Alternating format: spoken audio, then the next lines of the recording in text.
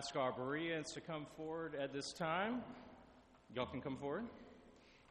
In just a moment, they'll be reading to you from the Litany of Invitation and Confession. They'll be leading that this morning.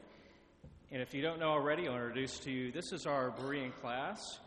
Van, Thomas, and Ava Grace Cook, Brother Bo, and Mary Frances. They'll be leading, and you will respond. Jesus loves us and wants us to love one another. We come here to praise God and to learn God's love for all people. Jesus loved everybody, no matter who they were. We find God's love when we care for all people, not just those who look and think like us. God loved the world so much that God sent Jesus to live, die, and be resurrected for the whole world. We are grateful for the new life we have because of God's abundant grace and mercy. We can confess that we do not always love the way Jesus loves. We ask for God's help to love more fully and more deeply. We pause for a moment of silent confession.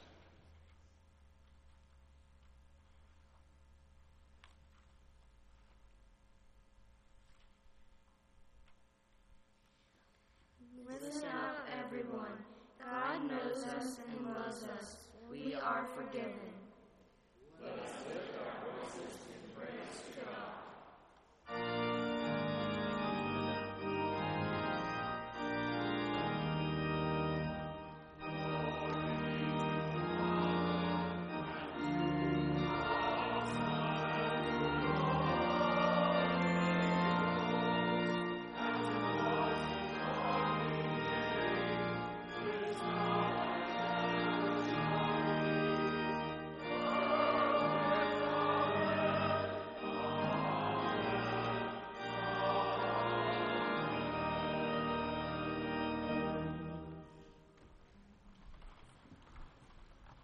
Welcome to the worship of God at Northside Drive Baptist Church.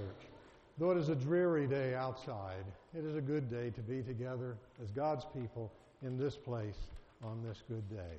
Welcome. Thank you, Bereans, for welcoming us and for leading us into worship. Aren't you ready to worship now? I think so. As we begin worship, we welcome those who are guests among us. We're glad that you share this time together.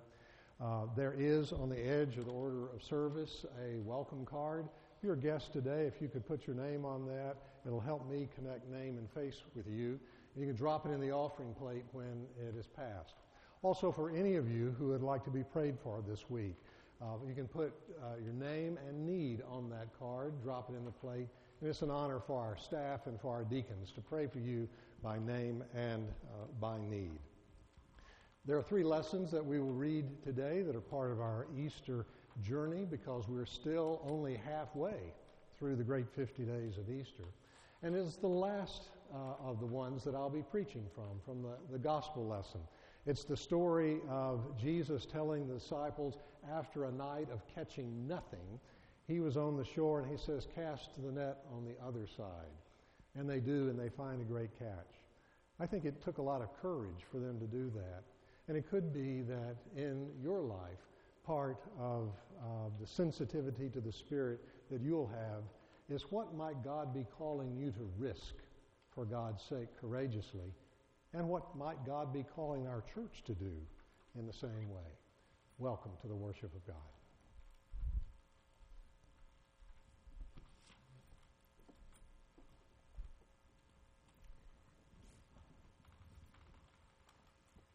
The Apostle Paul is confronted by Jesus on the Damascus Road, a reading from the Acts of the Apostles. Meanwhile, Saul, still breathing threats and murder against the disciples of the Lord, went to the high priest and asked him for letters to the synagogues at Damascus, so that if he found anyone belonging to the way, men or women, he might bring them bound to Jerusalem. Now as he was going along and approaching Damascus, suddenly a light from heaven flashed around him. He fell to the ground and he heard a voice saying to him, "Saul, Saul, why do you persecute me?" He asked, "Who are you, Lord?" And the reply came, "I am Jesus, whom you are persecuting.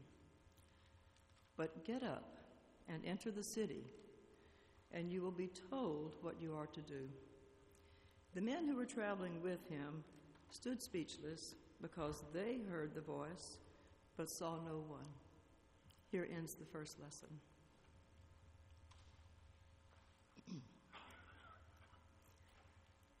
And now will you join me in prayer? Gracious God, we come before you with gratitude that you are the everlasting source of love and life. When we stray from that belief, we wander in despair. Hear our petitions of desire to love you better, to accept the paths that are put before us, and to use the strength we have to make them paths of righteousness. How do we glorify your name and lift you up? The Notre Dame spire is gone. It was meant to glorify your name and bring the light from heaven. Our church spire is gone too, but we know that we don't need a spire to remind us of the resurrected Lord. The light of your love is so high we can't get over it. How do we glorify your name when we see you on the cross suffering and then in the tomb, destroying all our hopes of a Savior? When we suffer, you are on the cross there with us, bringing light to our darkness. That grieving light that you bring to the tomb is so low we can't get under it. How do we glorify your name and lift you up when during Holy Week a bomb in a Catholic church in Sri Lanka killed over 100 and the priest lost a finger protecting others? Then on the last day of Passover in California, a synagogue shooting left one dead and even more wounded, killing a woman while she stood in front of the rabbi to protect him. Glorifying your name is bigger than we ever imagined it to be. It is so wide we can't get around it. And it must include Hindus, Buddhists, Jews, Christians, Muslims, and all people who are all children of the light. We have seen the light of your resurrection, and we are children of the Lord. Help us to spread the only light that can glorify you. That is the light of love. We know what to do. Let us fish alongside of you as you multiply the fish, which have no race or creed, but must be given away in acts of love. We ask these things in the light of Christ's love. Amen.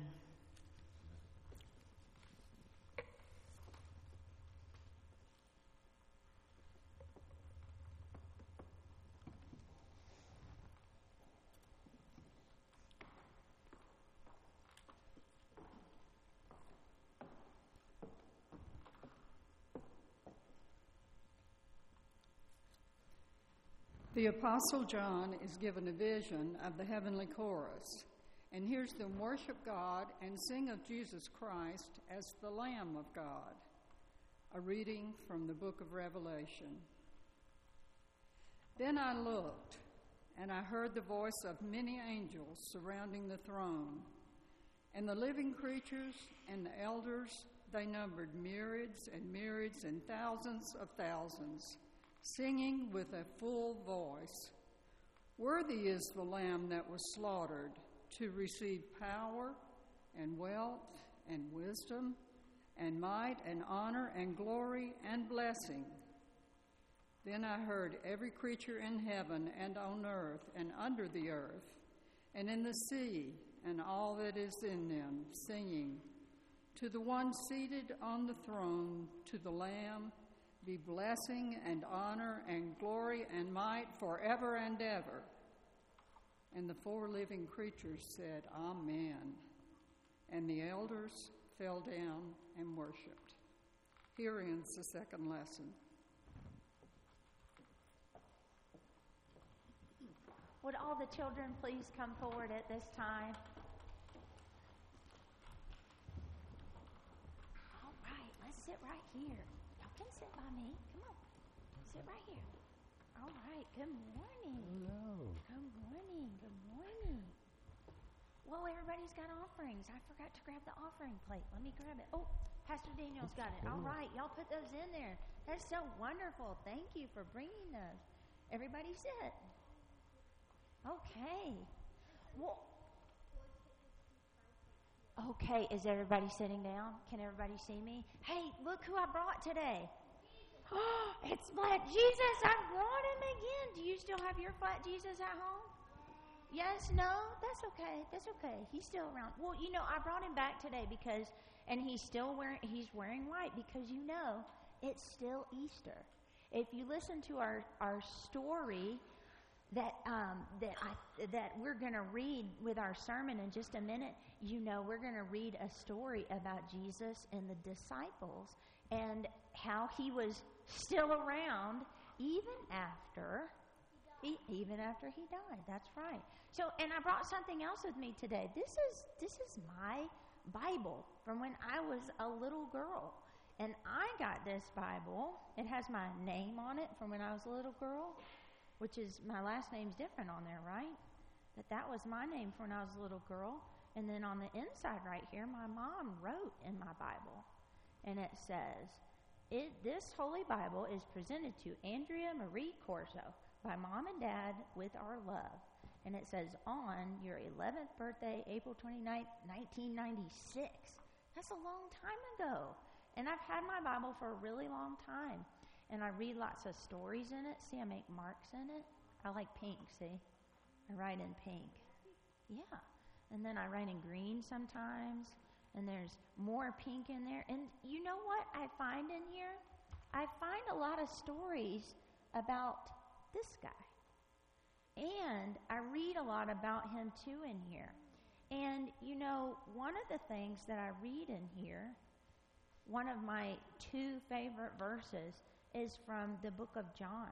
And it's John 3:16 and 17. Because 17 I think is important. And it says, "For God so loved the world that he gave his one and only Son, that whoever believes in him shall not perish," that means die, "but have eternal life.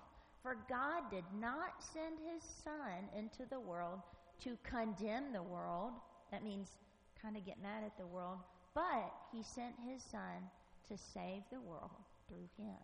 And that is just a really important thing for us to remember, because when we think about Easter, we got to think about how much Jesus loves us and how much Jesus loves all of the people here and all of the people in our world. There's a lot of love to go around. It said the whole world. And so sometimes when I think about my Bible that I had when I was a little girl, I think about a song that I learned when I was a little girl. And you might know this song too. Do you know the song, "Jesus Loves Me"? Do you know that song? Do y'all know that song? That's good, because I was wondering if you might help me sing it. And so today, instead of saying our prayer, we're going to sing our prayer. So let's all close our eyes, and you can bow your heads, and y'all can do it with us too. And we're all going to sing our prayer so that our love and Jesus' love, we can help spread that through the whole world. So everybody, let's sing. 1, 2, ready, sing. Jesus loves me, this I know, for the Bible tells me so. Little ones to him belong. They are weak, but he is strong. Yes, Jesus loves me. Yes, Jesus loves me. Yes, Jesus loves me. The Bible tells me so. And everyone said, amen. Let's go. Come on.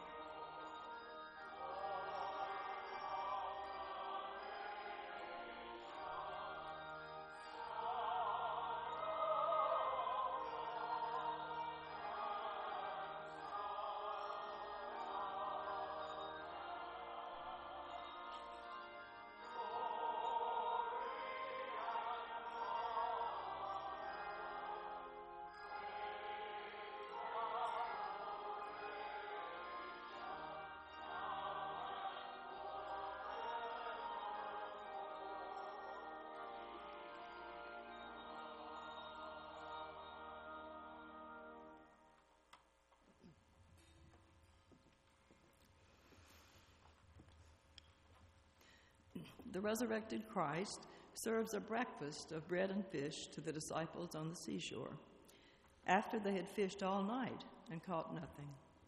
A reading from the Gospel of John. After these things, Jesus showed himself again to the disciples by the Sea of Tiberias, and he showed himself in this way. Gathered together there were Simon Peter, Thomas, called the twin, Nathanael of Cana in Galilee, the sons of Zebedee, and 2 others of his disciples.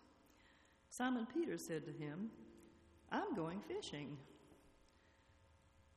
And they said to him, "We will go with you."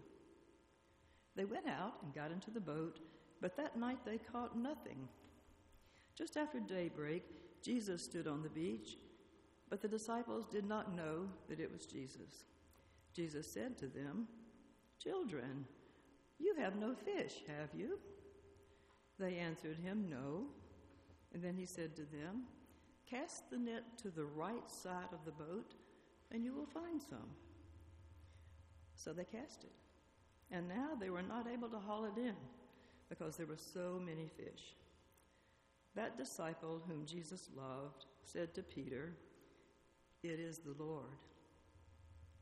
When Simon Peter heard that it was the Lord, he put on some clothes, for he was naked, and he jumped into the sea. But the other disciples came in the boat, dragging the net full of fishes, for they were not far from the land, only about 100 yards off. When they had gone ashore, they saw a charcoal fire was there, with fish on it and bread. Jesus said to them, "Bring some of the fish that you have just caught." So Simon Peter went aboard and hauled the net ashore, full of large fish, 153 of them. And though there were so many, the net was not torn. Jesus said to them, "Come and have breakfast." Now none of the disciples dared to ask him, "Who are you?" because they knew it was the Lord. Jesus came and took the bread and gave it to them and did the same with the fish. This was now the third time that Jesus appeared to the disciples after he was raised from the dead. The Gospel of the Lord. Thanks be to God.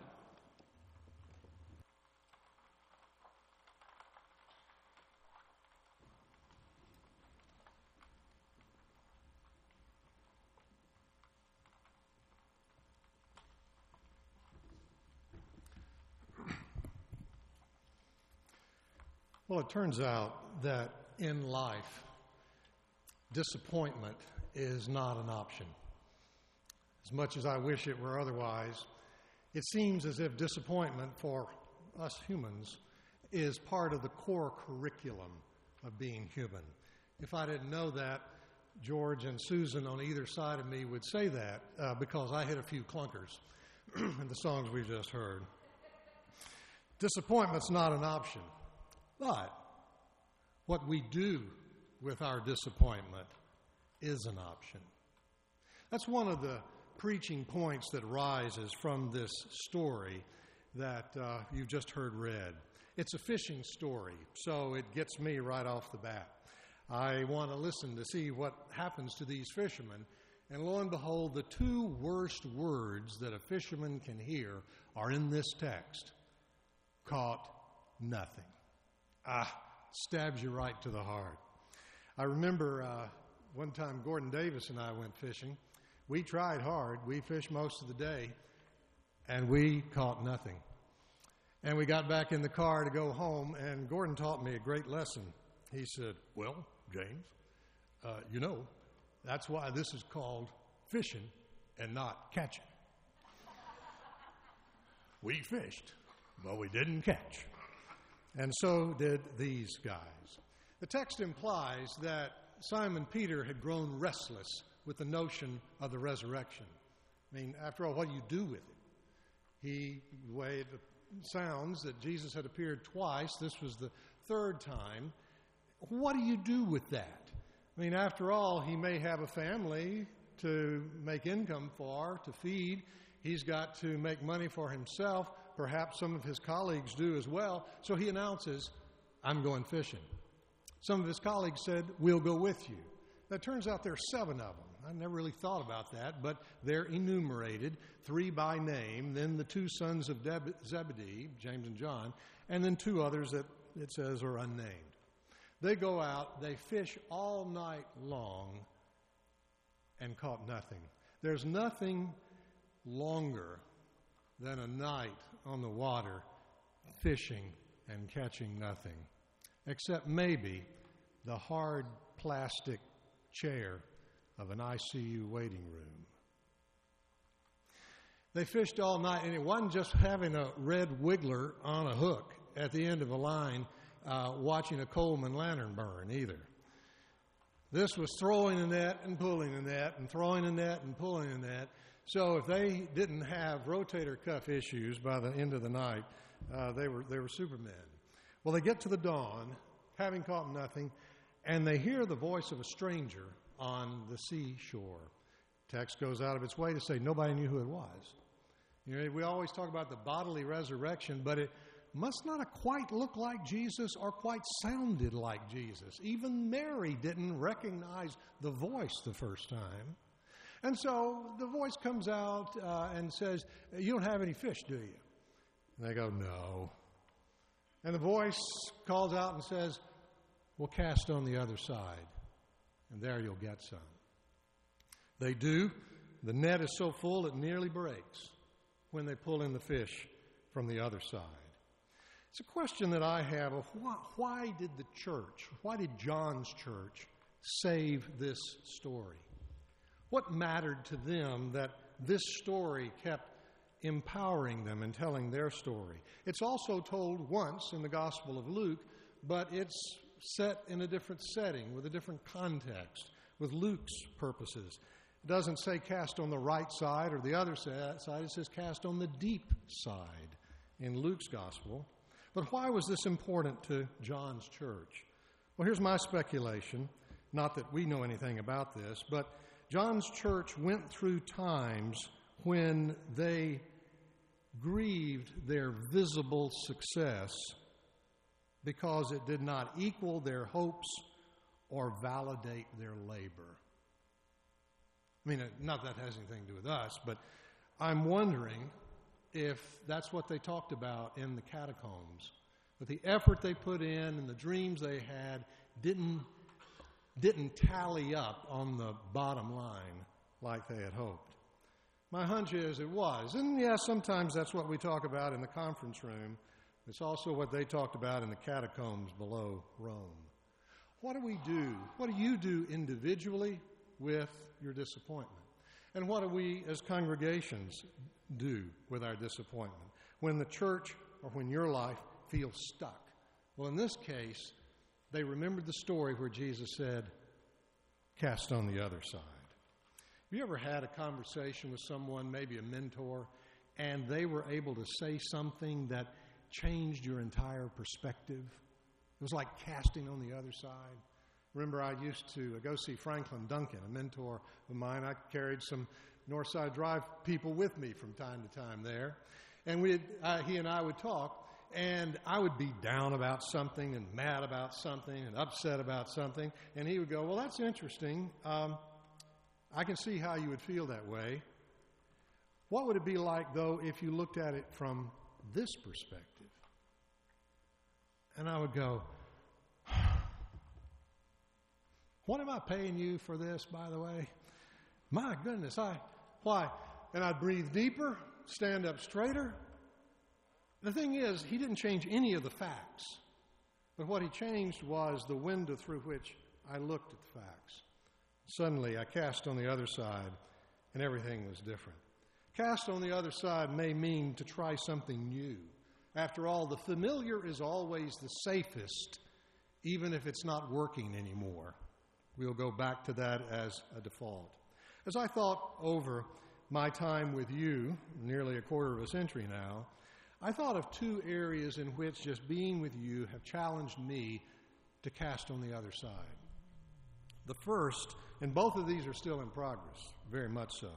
The first is about race.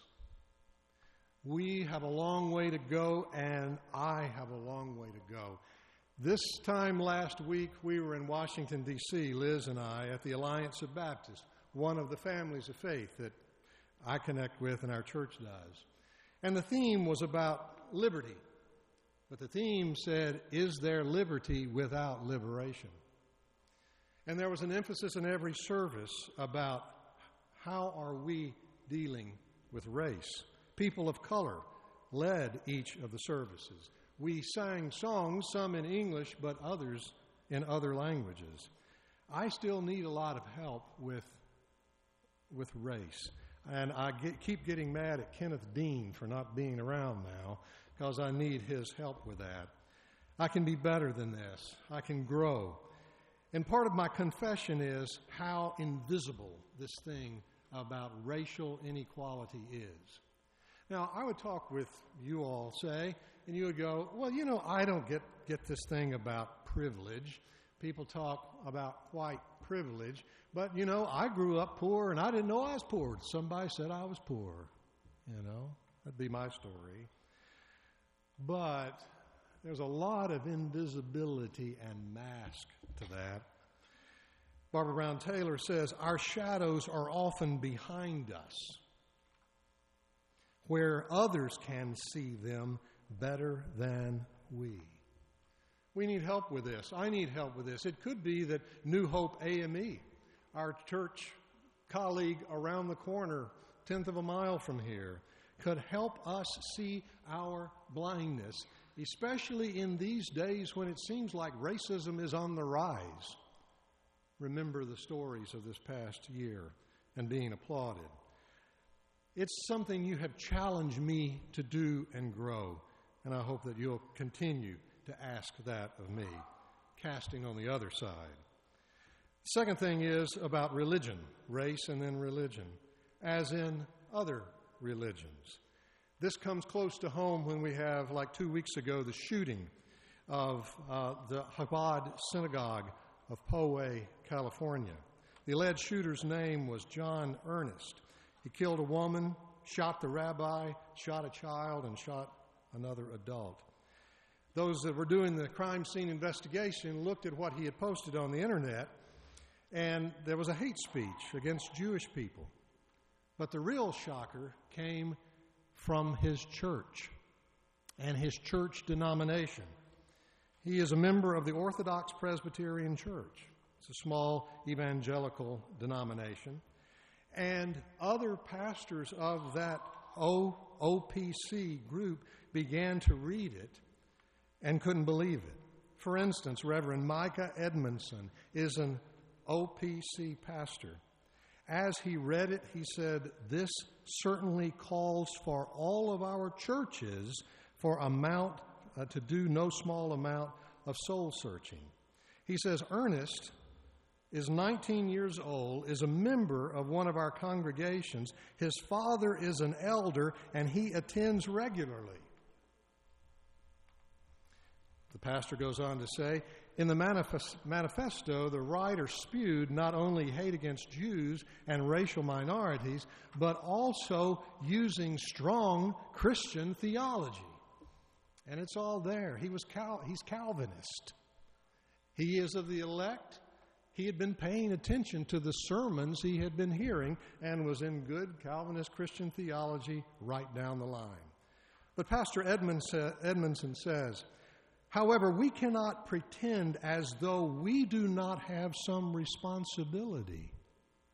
Being a member of his congregation's denomination, he was radicalized into white nationalism from within the very midst of our church, Pastor Edmondson said.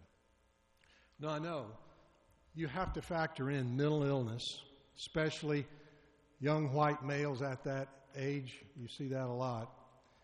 And also factor in guns everywhere, the availability of guns and ammunition.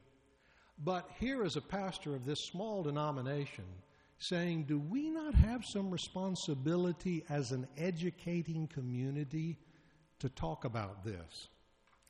To quote Barbara Brown Taylor again, the only clear line I draw in my life these days is, pay attention to this, when my religion tries to come between me and my neighbor, I will choose my neighbor.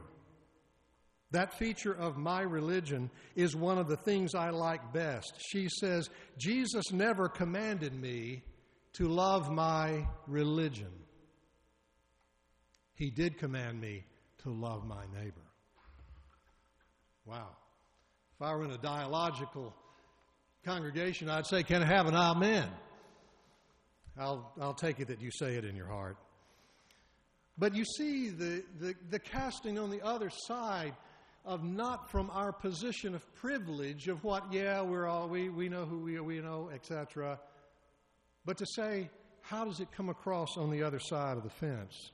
Friends like Clement El-Amin, the former imam of the Masjid of Al-Islam, helped teach me that. Some of you may have gone to hear Barbara Brown Taylor over at the Cathedral of St. Philip this past week. And if you haven't read her new book, Holy Envy, Finding God in the Faith of Others, get it, or I'll loan you mine. It is a word we need to hear today. She says, Christians are not particularly gifted at knowing how we sound to others, especially in parts of the world, like the United States, especially in parts of the world where our voices are the loudest and the most numerous. I think of this every first week of May, not because of Cinco de Mayo, but because of the National Day of Prayer. I wish it were named what it is. It's a bunch of Christians talking about prayer, or close to Christians. It's okay to name it what it is, but have you ever heard an imam called on to do the call to prayer for the day of prayer? Allah Akbar. God is great. Can you pray God is great? Of course we can. Have you ever heard on the National Day of Prayer the Upanishads read from? Or the Quran? Yeah, you hear a lot of the Hebrew Bible, and especially the Christian Bible, because it's a Christian committee that puts it together. Barbara says religious illiteracy, and that's our monocular look, religious illiteracy is a luxury we can no longer afford. When does Ramadan begin this year for our Muslim friends? It's tonight. It's tonight at dusk. Tonight is the time it begins. Maybe drop a note to a Muslim friend and say that you're praying for them during Ramadan. Cast on the other side, Jesus said, and I figure it took a lot of courage to do so. The Bible doesn't say how they decided to do it, but boy, I wish it had. Don't you wish you knew what that was? How did they go through the decision? Now, my hunch is there was an argument among them, especially they were a bunch of tired fishermen, worn out from all this. Now, Jesus says, they don't know it's Jesus, the text clearly says, throw on the other side. And so, you don't know what they thought about that. Did they say, well, I'm too tired, I don't want to throw on the other side? Or did Peter say, well, I'm going to be the first pope, so I'm just going to pull rank, and I'm going to tell you, we're all going to throw on the other side? Or did someone say, well, I think we need to reach a consensus here. What kind of opinions? They say, let's have a vote. There were 7 of them, 3 for, 3 against, and 1 abstained. How did they decide to do it? Or was it 4-3 and majority rules? We're not given privy to how they chose, but they didn't let their blaming of each other or their guilt or their shame make them choose no. Somehow, their perhaps fear of the other side didn't prevent them from casting there. It was not too big a risk, and they took courage to do so. When they did, they pulled in more than the net could even handle. Maybe Jesus was trying to teach them that come one day, you'll need to be able to cast the net toward your disappointment rather than away from it. You'll need to be able to take a risk and cast on the other side. So back to the questions that I asked at the beginning of our service.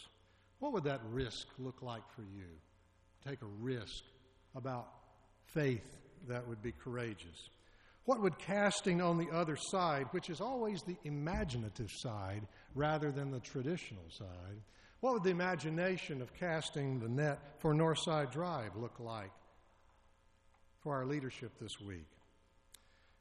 We don't know the answers, but Jesus invites us to breakfast. Matter of fact, he's feeding the breakfast. He's already got fish he got from somewhere and some bread on the grill. He says, come.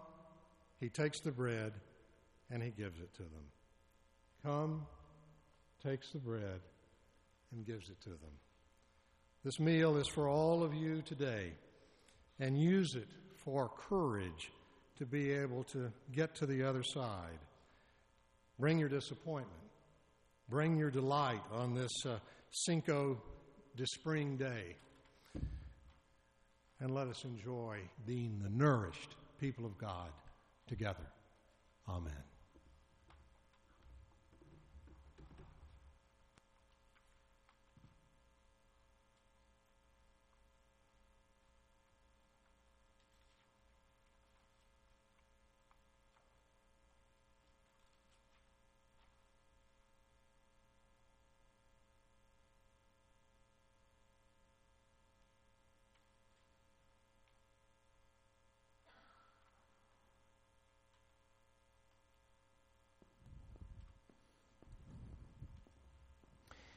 It is our tradition that whenever the word is proclaimed, that an opportunity to respond is given to all those here. And perhaps there is someone here who, as James just urged us, is ready to cast on the other side, to have a new perspective, a new way of looking at things. We invite you, if you would like to join our congregation, or if you have a decision to make for Christ, you can come forward during the hymn that we're about to sing. That hymn is 519, "It is Well With My Soul," which arose out of a time of great anguish for the author of the hymn, but ends with a proclamation of hope. So we can say, no matter what we go through, that it is well with my soul. We'll sing that, the stanzas noted in your order of worship, and we'll stand as we sing.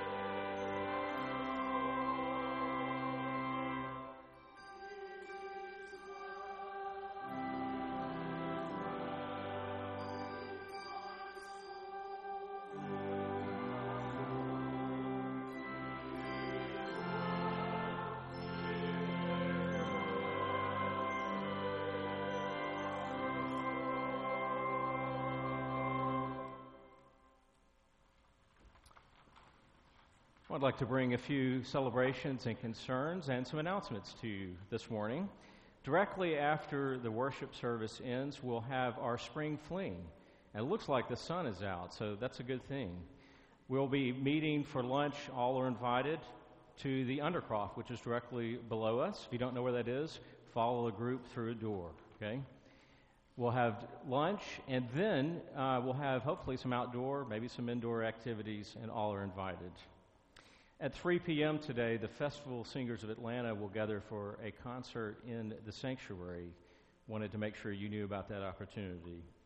And then a week from today, next Sunday, that's Mother's Day on May 12th, our church will be ordaining Caitlin Cook-Fur. That'll be at 4 p.m. here in the sanctuary. A week from today, 4 p.m., all are invited.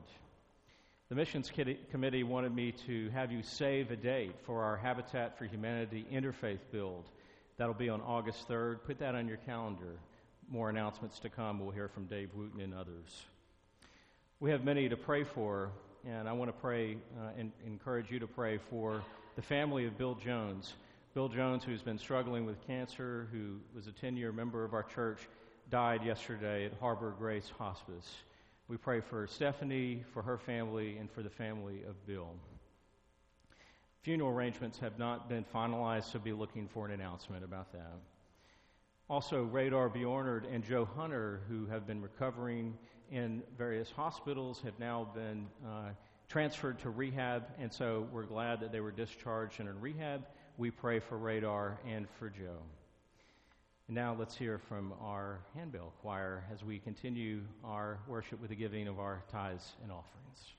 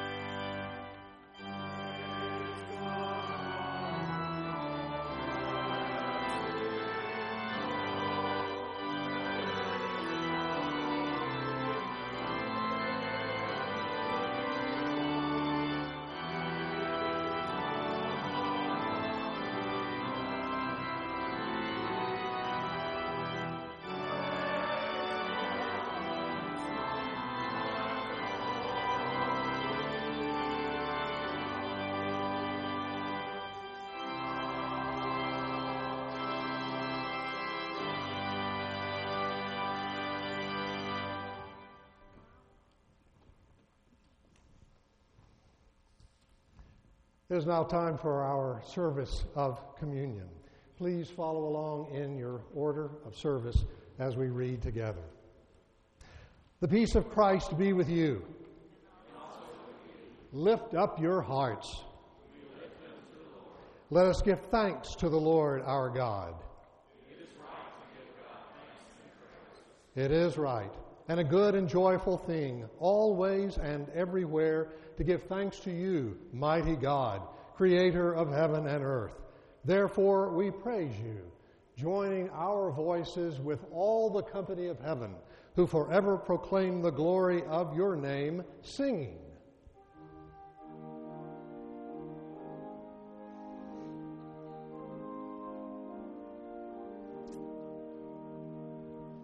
Holy, holy, holy Lord, God of power and might.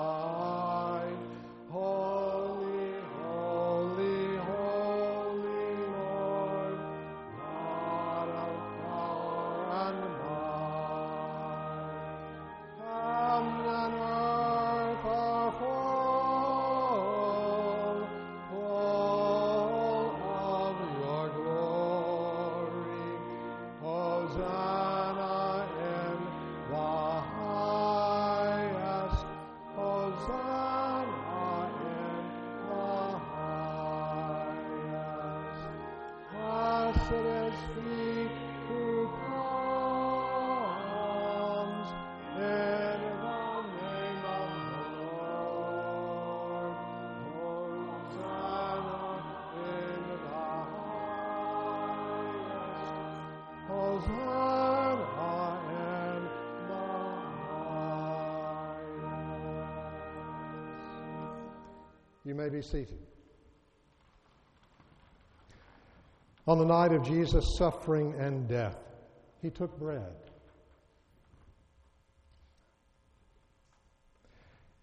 And upon taking it, he gave thanks and broke it and gave it to his disciples and said, "This is my body, which is given for you. Do this in remembrance of me." In the same manner, after supper, he took the cup.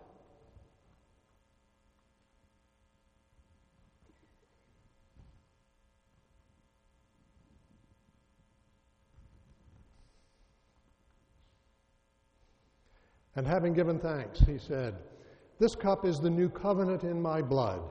Do this as often as you drink it in remembrance of me." Let us pray. We celebrate the memorial of Christ's redeeming gift, O God, in this season of Easter, and through this meal that speaks of both sacrifice and thanksgiving. Recalling Christ's suffering, death, and resurrection, we celebrate these holy mysteries. Sanctify us and your entire church, that we may remain faithful in love and hope as we follow Jesus Christ our Lord. And hear us, O God, as we join together in praying the prayer that Jesus taught his disciples to pray, saying, "Our Father, who art in heaven, hallowed be thy name. Thy kingdom come, thy will be done, on earth as it is in heaven. Give us this day our daily bread, and forgive us our trespasses, as we forgive those who trespass against us. And lead us not into temptation, but deliver us from evil. For thine is the kingdom, and the power, and the glory forever. Amen." The gifts of God for the people of God. All of God's people are welcome at God's table. Take these gifts in remembrance that Christ died and was raised. And therefore, let us come to the table in thanksgiving and hope. Amen.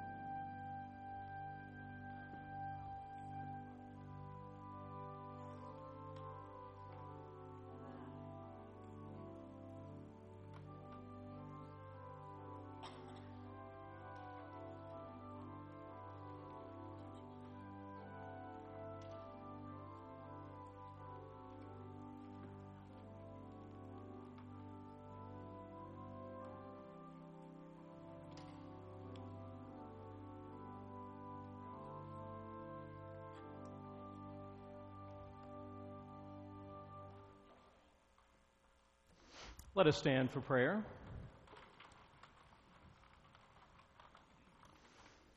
Almighty God, we give you thanks for having refreshed us at your table as we have celebrated the presence of Christ. Deepen our faith, increase our love for one another, and send us forth into the world in strength and in peace, rejoicing in the power of the Holy Spirit and in the name of Jesus the Christ. Amen.